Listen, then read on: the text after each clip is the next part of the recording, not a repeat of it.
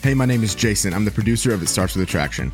I wanted to let you know that we have a brand new website solely dedicated to working on your pies. Introducing itstartswithattraction.com.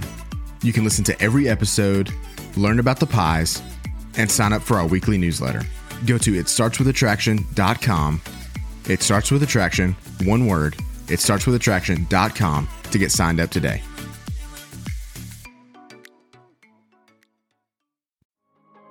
This week on It Starts With Attraction. Even if you've built in a lot of things to help walk through the process of depression, anxiety, panic, loneliness, it doesn't mean that it's always going to go away. And that's frustrating. But I will say before I tell you kind of that is, oddly, at least up to this point, it's became the most beautiful times also because of what I've learned in the process, the growth that's been done in the process, where I like to say kind of lean into it. I don't want to walk away from it. I don't want to numb it anymore. I don't want to neglect the pain that I'm feeling. And I want to lean into it a little bit and understand where it's coming from. There's a process to falling in love, and it starts with attraction. Join Kimberly Beam Holmes and her special guests as they discuss how to become the most attractive you can be, physically, intellectually, emotionally, and spiritually, or as we refer to it, working on your pies. We'll teach you how to have better relationships and become more attractive to others, and maybe more importantly, to yourself. It starts with attraction, and it starts now.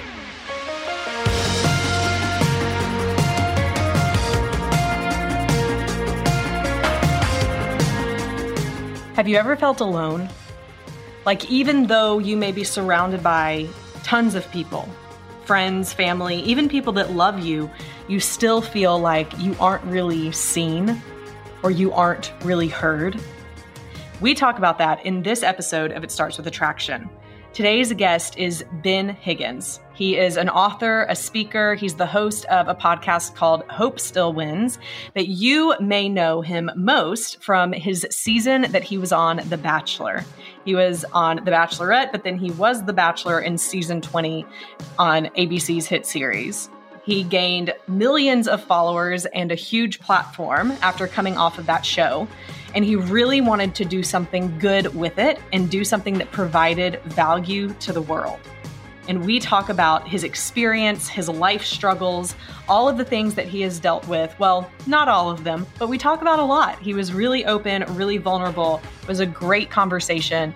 And I was honored to get the chance to speak with and get to know Ben Higgins a little more. And I know that you will be too. Let's dive in. So Ben, I saw on your Instagram feed that you just celebrated a birthday in Israel. Yeah. Is that right? It is. Yeah. I walked into Jerusalem at 33, which is not planned, but it happened. How cool is that though? It was pretty special to be there. And it was just a random trip that my church in Denver was taking. And so we signed up for it, kind of not even thinking it would fall on my birthday. If you're anything like me, you could probably talk the whole time about it. But how was that for you? What was your favorite part? Yeah. Israel is so complex. It is true. You could talk about it for hours and hours and still not get it all completed or get all your thoughts out. So to summarize it, some of my favorite parts was learning about the geography of it all, how close it all, as I'm a Christian. So when I speak about how close it all was, that's the reference I'm giving. And so I didn't realize how small Israel is. I didn't realize how small the Sea of Galilee is. Those things were really intriguing to me to kind of understand that no matter what faith tradition you follow, a lot of your history comes from a very small region that birthed out into the world now, right? My favorite part was honestly the Sea of Galilee. It was an intense trip with a lot of travel and lessons learned and teachings. And it was like taking a 2-week college course, I felt like. Yet a lot more fun. And the Sea of Galilee was like very relaxing for me. I needed it hit kind of at the right time where it was like peaceful. We got to stay on the lake.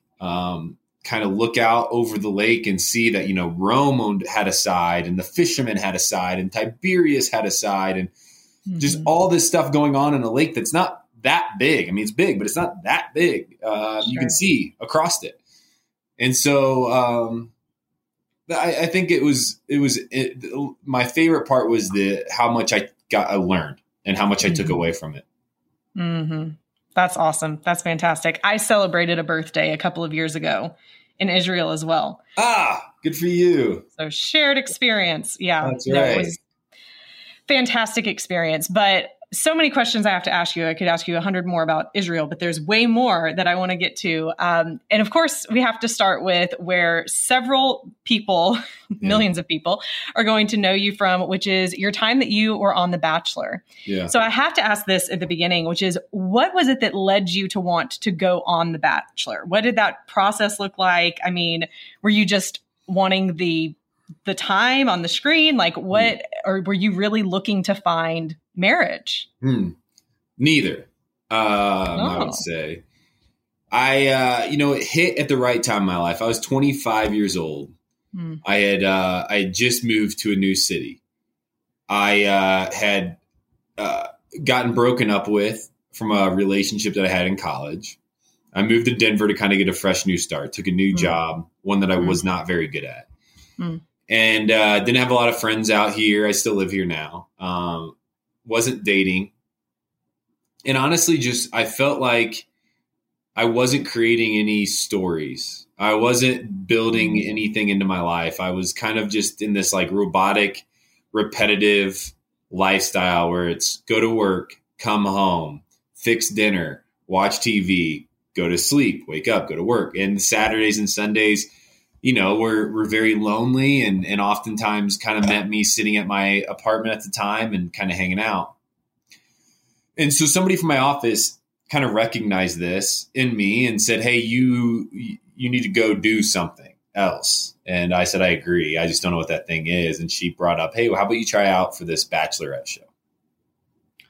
And so it was really that. And why I said it wasn't the TV time, because I honestly didn't even think too much about that until the first night when you show up and there's cameras everywhere and there's hosts and there's production. Like I didn't understand how that world worked. And then the marriage side of it, I didn't go on to it thinking I'm going to get married from this. I wasn't against the idea of it. I wasn't saying it's not going to happen. I was more going on to it to try to shake life up a bit, to try to do something abnormal that felt like it could bring a story into my life that I could share with my friends. And I think a side of it too was, I'm not going to say this very eloquently because I don't know how to say it, but I think based on my insecurities and my knowledge of where I was at in life, I just wanted to do something that felt cool. I wanted to do something that felt like, that made me interesting. Because I didn't feel very interesting at the time.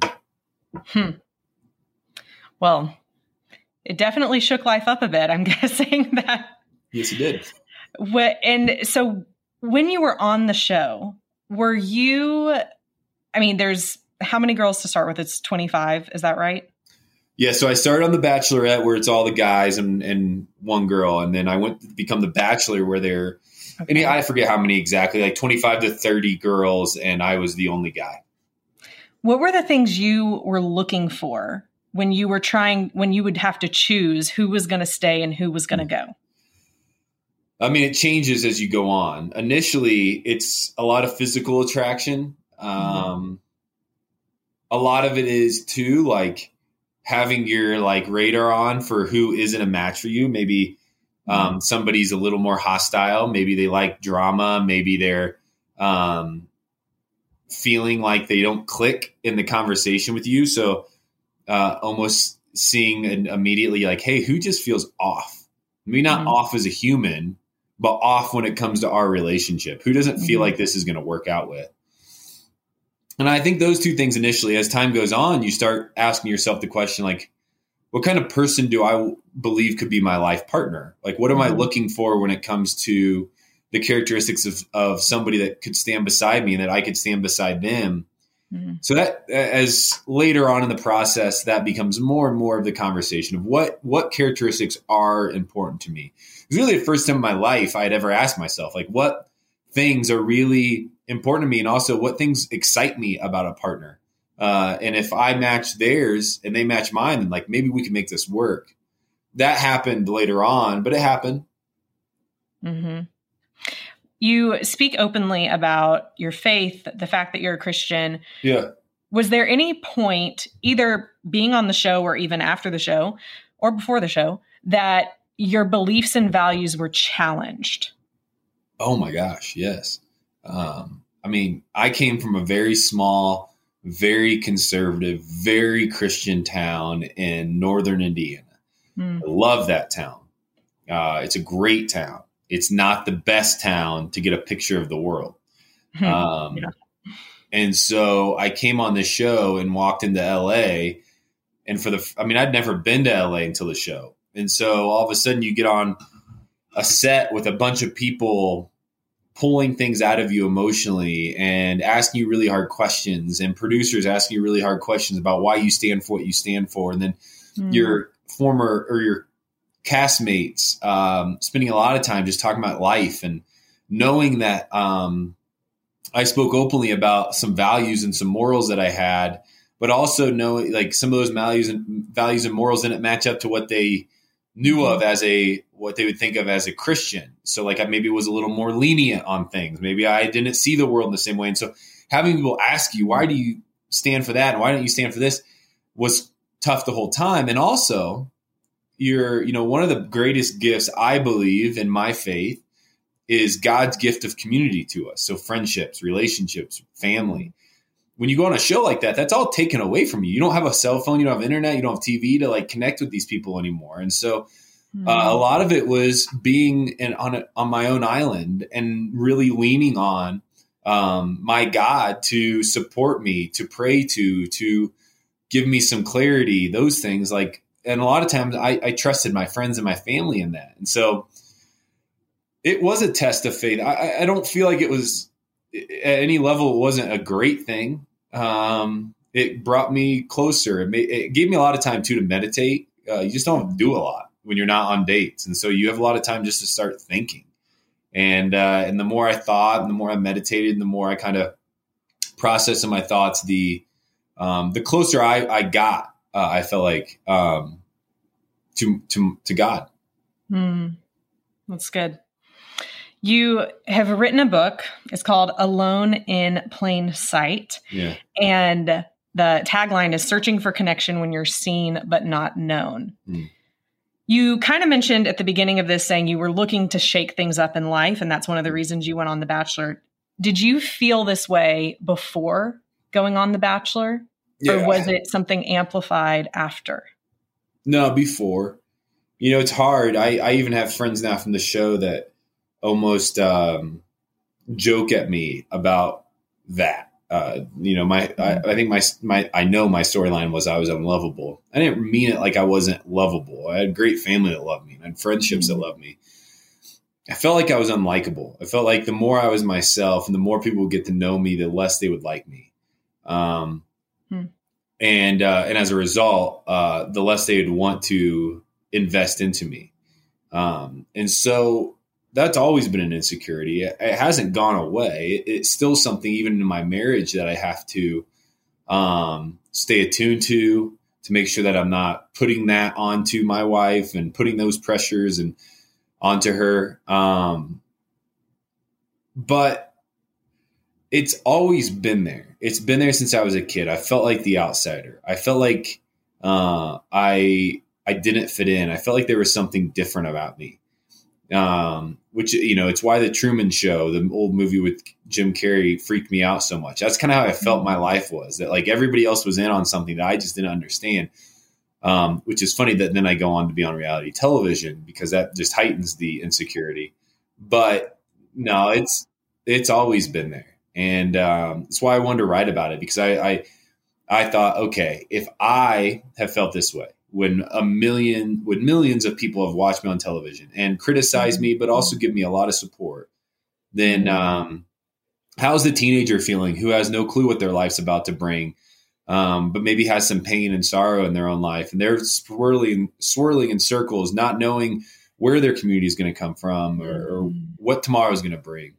How are they handling it? How are they feeling it? And do they feel alone? So I want to write a book for anybody out there who has felt alone, to maybe say that, hey, if I felt alone and you felt alone, by default, we're not alone.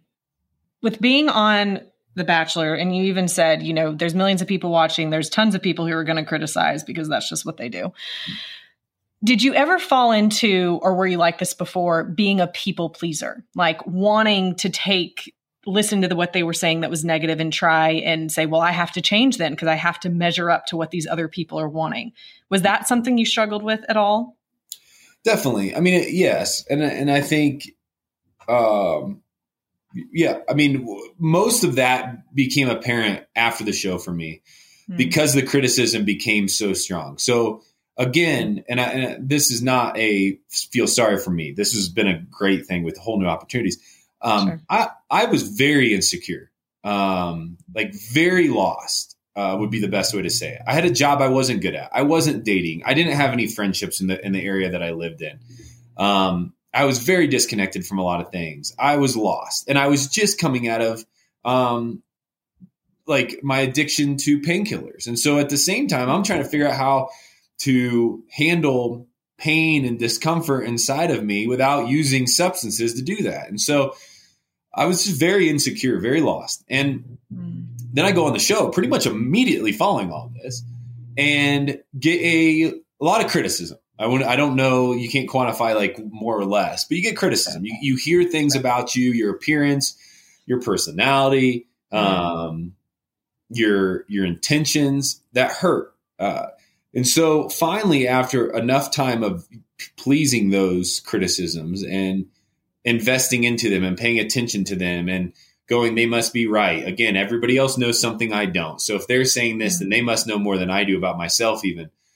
I started to go to counseling. And one of the things that helped with that was understanding that listening to criticism isn't bad. Filtering it through a system, though, that you put in place in your life is very healthy. And so when you hear a criticism, let's say about my purpose on going on the show. Do I know my purpose of going on the show? I do. So were my intentions good? Yes, they were good. I mean, in my opinion, they were fine intentions for going on a show that shakes life up a bit. Mm-hmm. And so when somebody criticized that, you go, okay, what were your intentions? Were you trying to help or trying to hurt? And then if their criticism is true to those things, then maybe you listen to it and say, hey, I got to check myself. My pride's getting in the way here. My ego's getting in the way here. Maybe they aren't all wrong. But if the criticism then doesn't match those things, then you can ignore it. And it's not the, hey, I'm just going to do me mentality of nobody can tell me what to do, because I don't ever want to be that way. Yeah. But it's I've heard what you said. I've listened to what you said. I just can't agree with that right now in my life. Either help me understand where you're coming from. And typically when you ask somebody who criticized you to help you understand where they're coming from, they back down and say, I didn't mean it. Or they maybe have a really good reason for why they don't like you or why they're criticizing you. And then maybe you'll learn from that. But I just there's a callousness that is brought on. There's a toughness, I think, to being able to be criticized without it paralyzing me any longer in fear and in confusion that I really am thankful for because it's helped me now progress into my 30s with a little more confidence and a lot more of a foundation. Mm-hmm. Have you also found, though, that it depends on who's saying it? Yeah. So, I mean, would you weigh it as much with a random YouTube comment versus your best friend or your dad? Not at all. Right. Yeah, you're spot on. Yeah. So that is another criteria is where is this coming from? Is this coming from a place of love and care and support, or is this coming from a place of somebody just angry and wanting to lash out? The other problem is, or is it coming from a robot online that doesn't even exist? It doesn't even have a soul, but they're just there to be mean. They're made to be mean and to put people down who have a following. That happens too. That's not a conspiracy theory. That is something that exists in our world that everybody, I think at this point could understand that happens. So yes. And I also, part of that counseling process was doing something that I think is so healthy. And I recommend to anybody is building a group of people in your life that you do listen to, and that will listen to you, no matter what you've done or no matter where you're at. You know, if I'm having issues in my marriage, I know they're going to be there to support me, to listen to me, to not say, oh my gosh, you're the worst human in the world for thinking this. They're going to say, okay, tell us where this is coming from. Let us hear you out here. And so it was building in 4 or 5 friendships and my family to be that confidant and to be that accountability in my life to help me continue to progress forward and to continue to give me a better perspective when things felt chaotic and unclear. So being intentional about building community, that's one probable way of combating loneliness. But what are some other ways that you went from feeling lonely, unseen, unheard to, to what? Where are you now? Yeah, that's a good question. So I think the first thing I would say is I don't know if there's ever a moment where it's like, okay, now I'm good. Now I'm seen. Now I'm heard. Now I'm understood. And I think that's part of the process too, is understanding that these emotions and these feelings aren't necessarily bad. They're not always healthy, but sometimes they're giving a glimpse and a perspective into where your heart's at or what you're missing and what you're needing to lean more on. And so some of the tips to the trade that I give is to speak into yourself, who you know you are. If you're somebody of faith, I recommend speaking into yourself, who you know you are in the face of God. And how you were created. And in the Christian tradition, you know, we believe that we were all made in the image of God. What does that mean exactly? Like when you look at yourself or when you look at your neighbor, or when you look at your friend, what does it mean to be made in the image of something far greater than any one of us? That's powerful. So speaking that truth into yourself, getting a foundation of truth there. The next is building the community. That's huge. It can be a community of 1. It can be a community of 2. It can be a community of 5 to 10 and whatever. Build a community of people that you trust and that you've asked, maybe intentionally, and said, hey, I love you and I trust you and I like the way that you function in this world. And so I want to lean on you, if you don't mind, for guidance and accountability and support. I can't think of a bigger compliment to myself than somebody asking that of me. Saying, Ben, I trust you with my deepest and heaviest thoughts and my worst things that I've done. And I just need you to be there alongside of me when those moments happen, without judgment or shame, but in support. And an amazing compliment you can give somebody. And then hopefully that if you've picked the right person, they reciprocate that and do a great job. I also recommend understanding that there is a God greater than us. You know, I believe there is a God, at least, and that God is greater, that we aren't the biggest things out there, that we aren't the greatest things to walk this earth. And so if that humbles us, or it should humble us, and if you're not somebody of faith, maybe I'd even recommend just having that thought that you're not the greatest thing out there. Because if you do believe that you are the greatest thing to walk this earth, you and I have a lot to talk about. And so even if that isn't something that you necessarily can believe in faith, maybe you can believe it in just the life that you've lived. The final piece is really speaking into yourself, the idea that you're not alone. And so as I mentioned a little bit ago, just by default, if I felt alone and you felt alone, or if I've struggled with something and you struggled with something, or if I feel depressed and anxious and panicked out, and you felt depressed, anxious, and panicked out, just by default, you aren't running this race alone. And I can guarantee you that every human, and one of the thread lines through my whole book and through the things that I've learned in life, is that every human has experienced some sort of pain and sorrow. It actually might be more common that I could probably say with more confidence that every person has experienced that more than somebody's experienced success and joy and peace. That every person has experienced some type of pain and sorrow. And so As a result, when you look at the grocery store at a stranger, or you drive down the road and you see somebody cut you off on the highway, you can assume that that person has felt hurt. And so when you felt hurt in your own life, how does that make you feel? And how does that make you connect to the people around you? And I think it brings in a graciousness, a care, a love, a peacefulness into our lives when we realize that no matter what we're going through, we're not alone, because somebody else has experienced it too. That it helps us continue to take one step farther, because if somebody else can do it, maybe I just have enough pride. I believe I can do it too. Maybe I can keep going also. And so those are some of the ways that I recommend combating the loneliness and combating the idea that maybe you don't feel seen or understood. That's so good. And we'll include, of course, where people can find the book Alone in Plain Sight in the show notes, but also you can get it wherever books are sold. Yeah. You mentioned also before I move on to that, thank you for being open about those feelings, because that's another way people gain. I want to say the word confidence. I don't know if that's the right word, but maybe just the ability to say, you know what, if he has felt that way, maybe it's okay that I've felt that way and I can talk about it.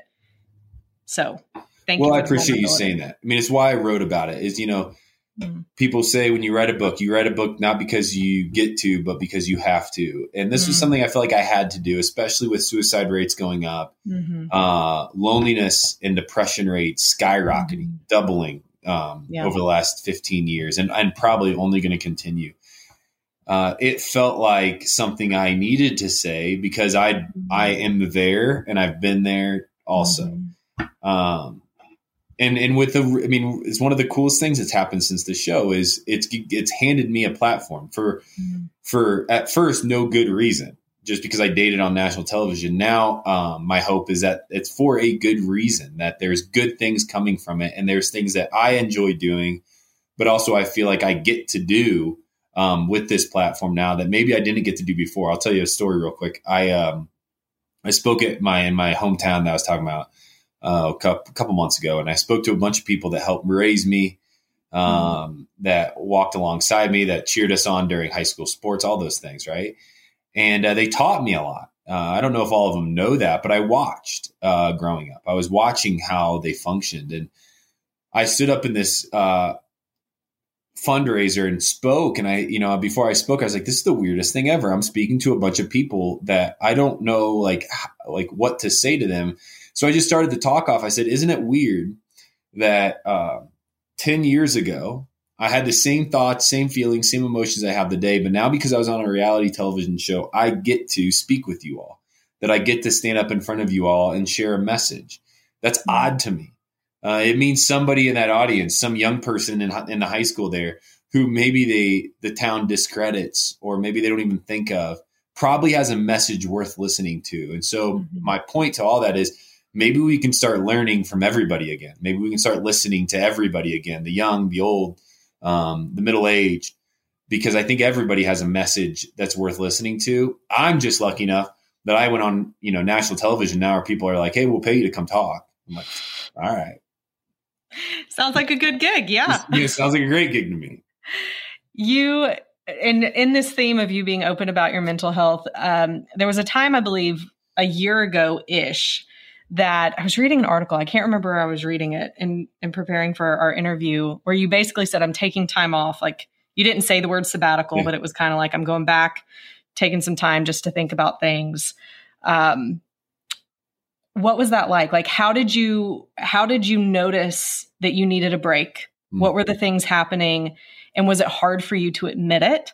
And what did you learn during your time of a break as you were thinking about your legacy and what you wanted your future to hold? Yeah. So it goes back to the point where, like, even if you've built in a lot of the things to help walk through the process of depression, anxiety, panic, loneliness, it doesn't mean that it's always going to go away. And that's frustrating. But I will say before I tell you kind of that is, oddly, at least up to this point, it's became the most beautiful times also because of what I've learned in the process. and the growth that's been done in the process, where I like to say, kind of lean into it. I don't want to walk away from it. I don't want to numb it anymore. I don't want to neglect the pain that I'm feeling. And I want to lean into it a little bit and understand where it's coming from. So usually when I do that, I learn a lot about myself and learn about things around me. And so I recognized it in myself that time with a lot of envy and a lot of jealousy. And so I was comparing myself to a lot of people, friends, peers, and saying, if only I had that, or, wow, it's great that they have that, but I don't have anything. That sounds probably people assume financially. No, it's relationships. It's peace. It's maybe it's even their ability to have a sense of humor on social media.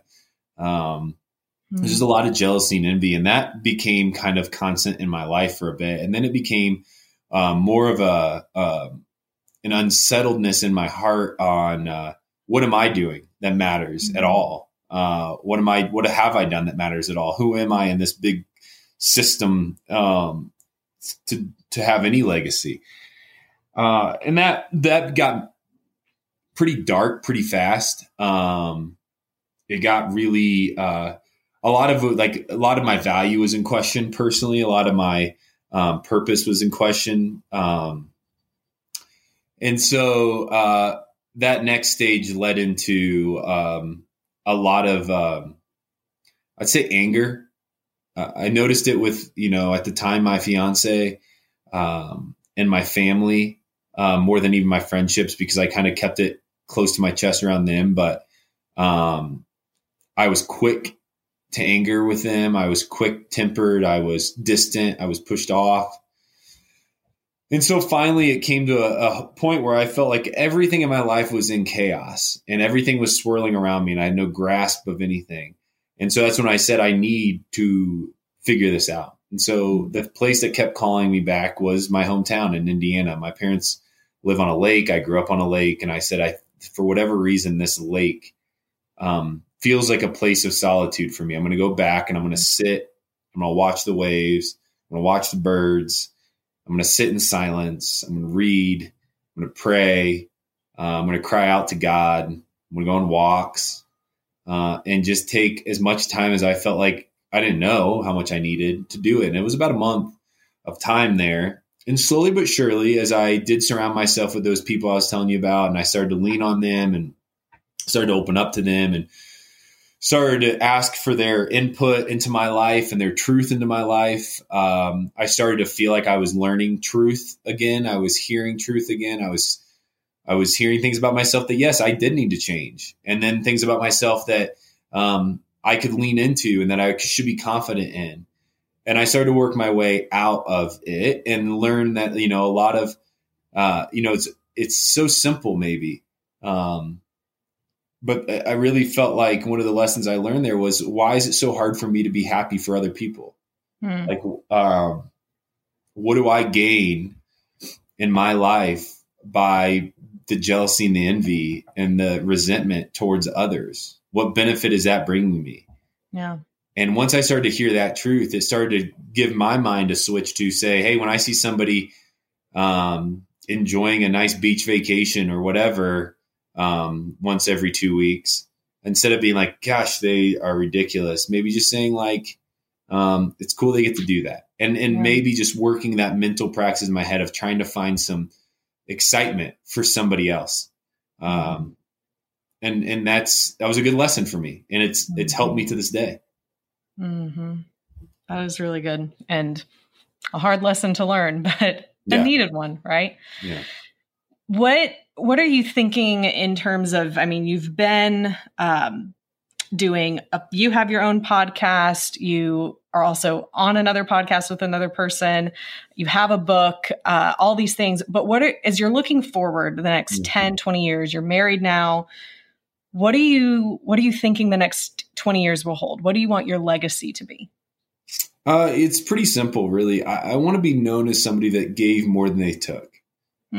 All of these things, some of these things, I want to be honest and say like, hey, the Almost Famous podcast on iHeartRadio, you know what it really does? It supports Generous Coffee, and it allows me to make money so that we can build a business that donates everything back.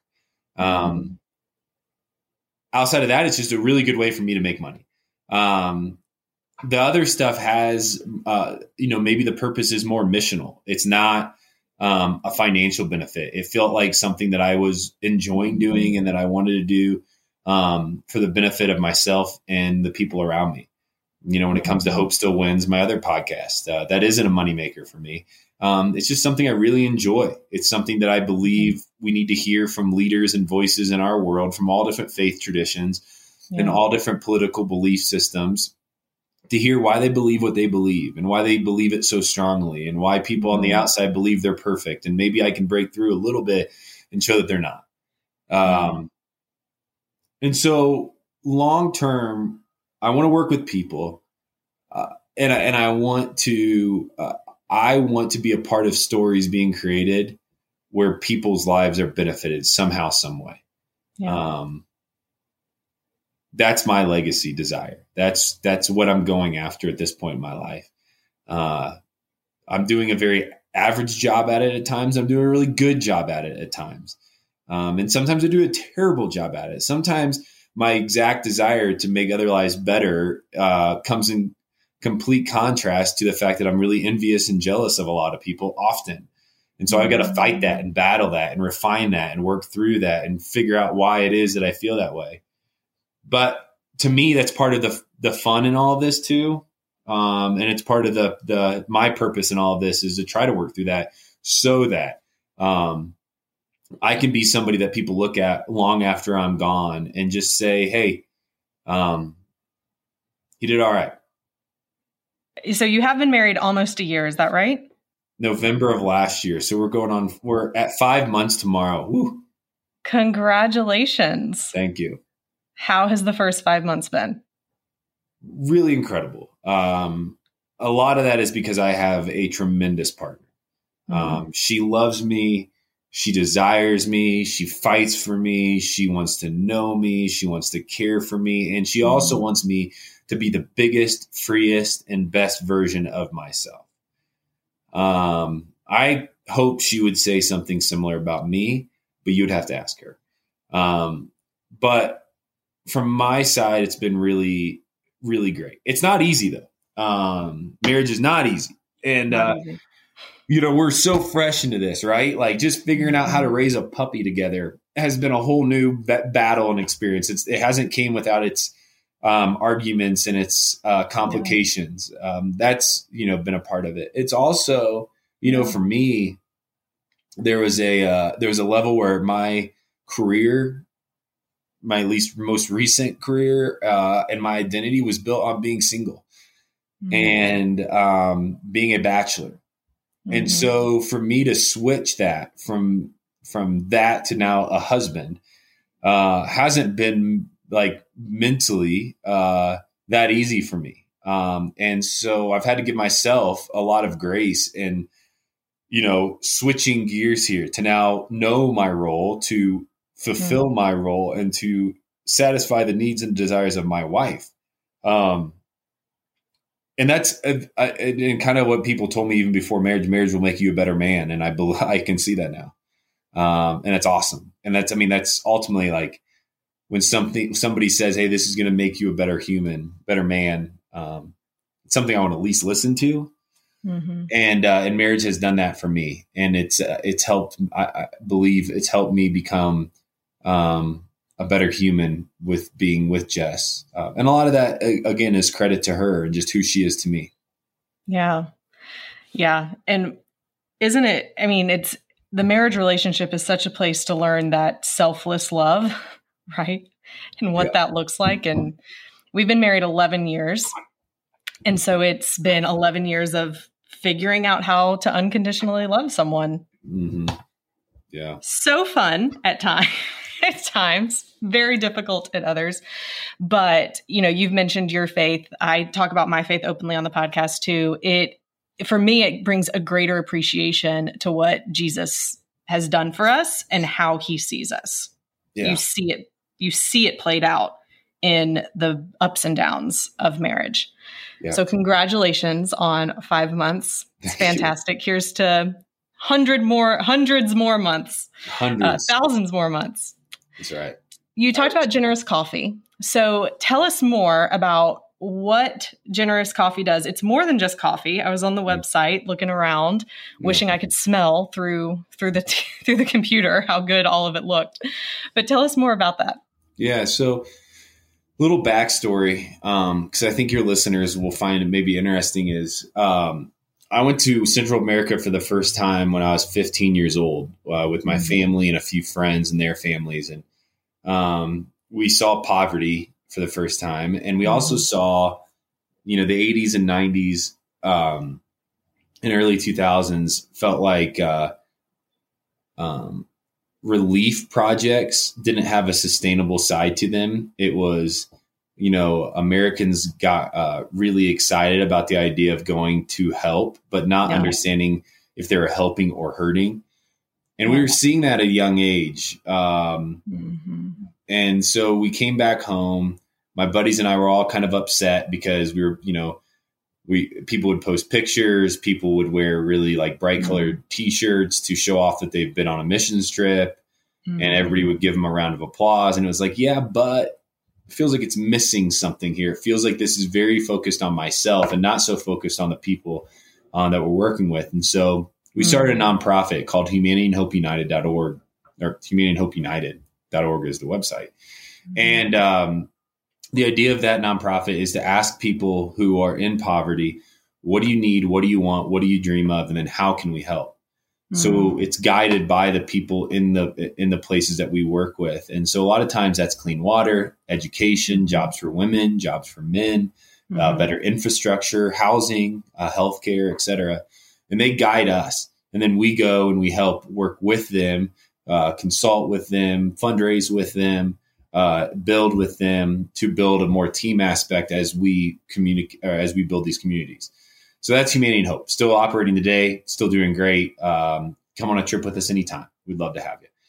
Well, a few years ago, in 2016, we were in Honduras. My buddy and I were kind of right after my time on the show, and I was going through the crisis of what in the world was all this for? My relationship at the time was struggling. My purpose on the show was confusing. And so we went down there mostly just say, hey, let's have a buddies trip and just like drive the countryside and see what's going on. On that trip, we kind of came up with the idea that what if all this TV stuff was for a greater purpose? What if we use my platform to try to do something good? And so we started Generous Coffee Company with the idea that we could sell a product, mostly coffee. It is specialty grade coffee. So it is the best coffee that you can drink in the world. And then donate 100% of the profits to nonprofits and social causes that are fighting for humans around the world. And so that's what I've been doing now with my full-time job since 2017 is when we launched, is selling coffee, sweatshirts, T-shirts, mugs, tumblers, random tea, and then donating those profits to nonprofits. And so if somebody's out there listening and like, hey, this sounds really cool. I want my coffee to matter in the morning. Great. You can go to generouscoffee.com and you can buy your coffee today. But it's also hopefully even bigger than coffee. We kind of coined ourselves for purpose. And so it's kind of showing that for-profit business, if built correctly and operated correctly, can bring a huge benefit to this world. And so, yeah, that's Generous. And we would love anybody to go online and join us. It helps us continue to do what we said we're going to do, which is to fight for people who can't, necessarily speak for themselves. That's good. How do you source the coffee? Really all over the world. So we have somebody on staff that goes out and finds specialty grade coffee. Most of the time it's single origin. In the coffee world, what that means is it comes from one specific farm. Now, just like any ag project, sometimes farms can produce more yield than other years. And so sometimes we have to switch gears and find a new farm. that's kind of always the process and finding single origin coffee. But we have somebody on staff that goes out and finds it. In Honduras, you can visit one of our farms. You could really visit any of our farms if you really desired to. But they exist. We get coffee from Africa, Central America, South America. So kind of all over. Yeah. So I saw there was a blend called the Higgins, which is, I'm guessing, your favorite. Yeah, that wasn't, we hired on a CEO to help me out, who's very experienced about a year ago. And yeah, that was one of his ideas. That would not have been something that I would have approved and gone after, is naming coffee after myself. But yes, we did. And it is my favorite. It's why they named it after me. And so we have the Higgins, we have the Fuller, and we have the Drew, all of which are named after the three founders who agreed to put the capital up front to start this business and then not ask for any return because of our mission. And so we wanted to highlight the other two founders. I just happened to also have to be a founder too. So they had to name a coffee after me. So yes, I love coffee. Definitely a coffee drinker. I definitely plan on checking it out. And I saw also there was a subscription model. Yes. Which is super fun. But what is your favorite blend? So if you were going to say get one, is it the Higgins, or do you have? It's the Higgins. Yes, it is. Okay. You got to go buy the Higgins. You got to go get it. It's a dark roast. Coffee connoisseurs like a good light roast, so I'd recommend the Fuller at that point. Yeah. But the Higgins, I like a good heavy dark coffee in the morning. And so the Higgins is it. It's not burnt. It doesn't have a burnt flavor to it. Yeah. I think you'll find that it would be one of your favorite dark roasts that you've ever tried, if you try it. What's the best light roast you have? The Fuller. Okay. I'll get both, but I think I'm more of a light roast person. Yeah. But we'll see. Well, Ben, final questions for you. First of all, thank you so much for taking the time to come on and be a part of this. But our audience is all about wanting to become the best that they can be, focusing on becoming more physically, intellectually, emotionally, and spiritually attractive. What is some parting advice that you would give to them, either of things that you've done in your own life that have made you feel that way, or things that you just say, from my experience, this is what the advice and the hope I would give? Well, it's tough. I think everybody feels attractive in different ways. And so how I would answer this is the way that I know for myself when I felt most attractive, and then also when I've been most attracted to somebody else. And that comes down to curiosity. Is somebody curious about the world? Are they curious about learning? Are they curious about understanding? Are they curious about truth? Are they curious to find truth wherever it may lie and look for it and care for it and desire it and to never stop learning? There's a curiosity to that. Also a curiosity about me. When I'm most attracted to somebody else, it's that they've taken an interest in what makes me me. Why is it that maybe there's something about me that they don't love or they don't like?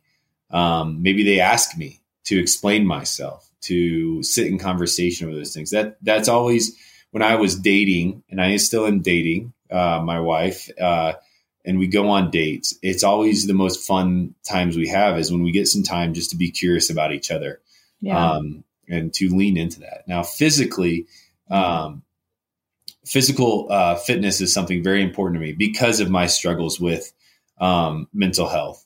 I need to work out. It's something that gives me some time to focus on my body, to focus on, take my mind off of the chaos of the world. And so I work out not as much anymore to get the 6-pack, even though that would be awesome in my 30s if that popped up for the first time. But to stay mentally sharp, to stay focused, and to give myself that time just to release whatever pressures and stresses are on my life. And so, and that, I think, and as a result, that makes me more attractive because I'm a healthier version of myself in all ways. And then I can take my puppy for a walk with my wife, and she can see that I don't get super tired. She's like, "You look hot." Thank you. That's right. That's awesome. What kind of puppy is it? He is, his mom was found in the desert. by a friend of mine, and she didn't know that that dog was pregnant with 8 puppies when she found her. So he is a Husky, German Shepherd, Blue Heeler, and then a bunch of other stuff. But those are the 3 main ones. That's and he's awesome. laying underneath me right now, just chilling. He's being a good dog. Awesome. Well, where can our listeners find you online, and what is the best way to connect with you? Higgins.bin on Instagram is the platform I use the most. I would love to say I was on TikTok. I haven't figured it out yet, and I don't know if I ever will. GenerousCoffee.com is the best website to connect with me. Listen to Hope Still Wins. It's a podcast that I do every Tuesday that I really enjoy doing. So I'd love for people to listen so that it can continue to happen and continue to function and go on and on. Yeah. And then, like I said, Loan in Plain Sight, just Google it. It's going to be out there and buy it. At this point, you could probably even get a soft cover or a used book, and that'd be cool too. I just love for people to read it. Awesome. We will link to all of those things. Thank you so much, Ben, for taking the time and being with us today. Thank you. Here are my key pies takeaways from today's episode. I really appreciated how open Ben was about his struggles, his vulnerability with the listeners, with the audience, on even how he struggled with loneliness, his mental health. All of those came up, but also even sharing how he struggled with jealousy and envy.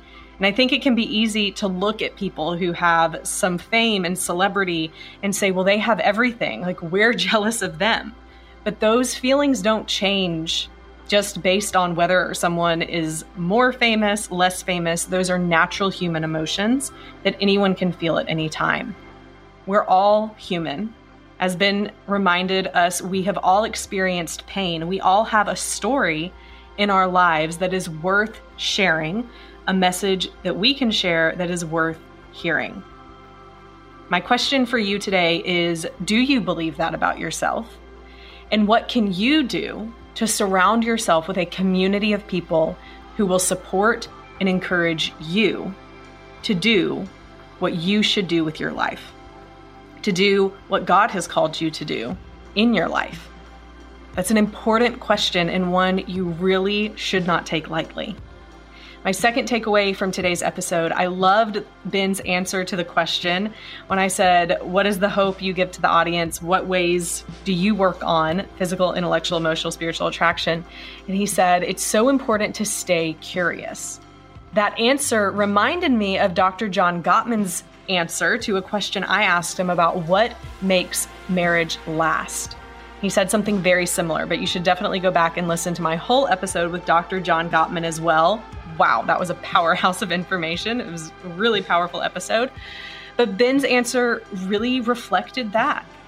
He mentioned about how it's important to stay curious for ourselves, for us to keep growing and learning. But also, did you pick up on how he said, when other people in my life are curious about me, how much more that helps him to feel seen, heard, and loved.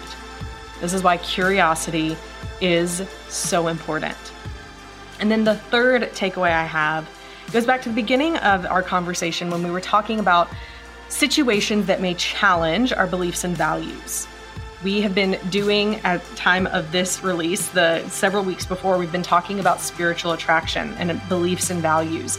And in one of the episodes, I even talked about my struggle with how do I stay aligned and in tune with my beliefs and values, even in the midst of life being challenging, and how those are some of the seasons that are the hardest, but also the most refining, where Jesus feels the closest.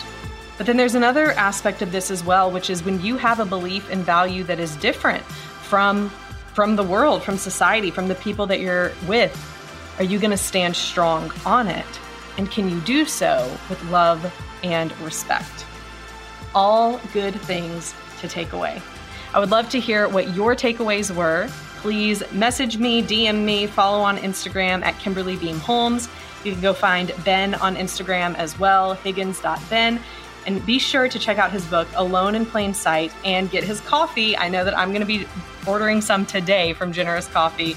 Some of the light roast, that's for sure. And you can find that at generouscoffee.com. We'll see you next week.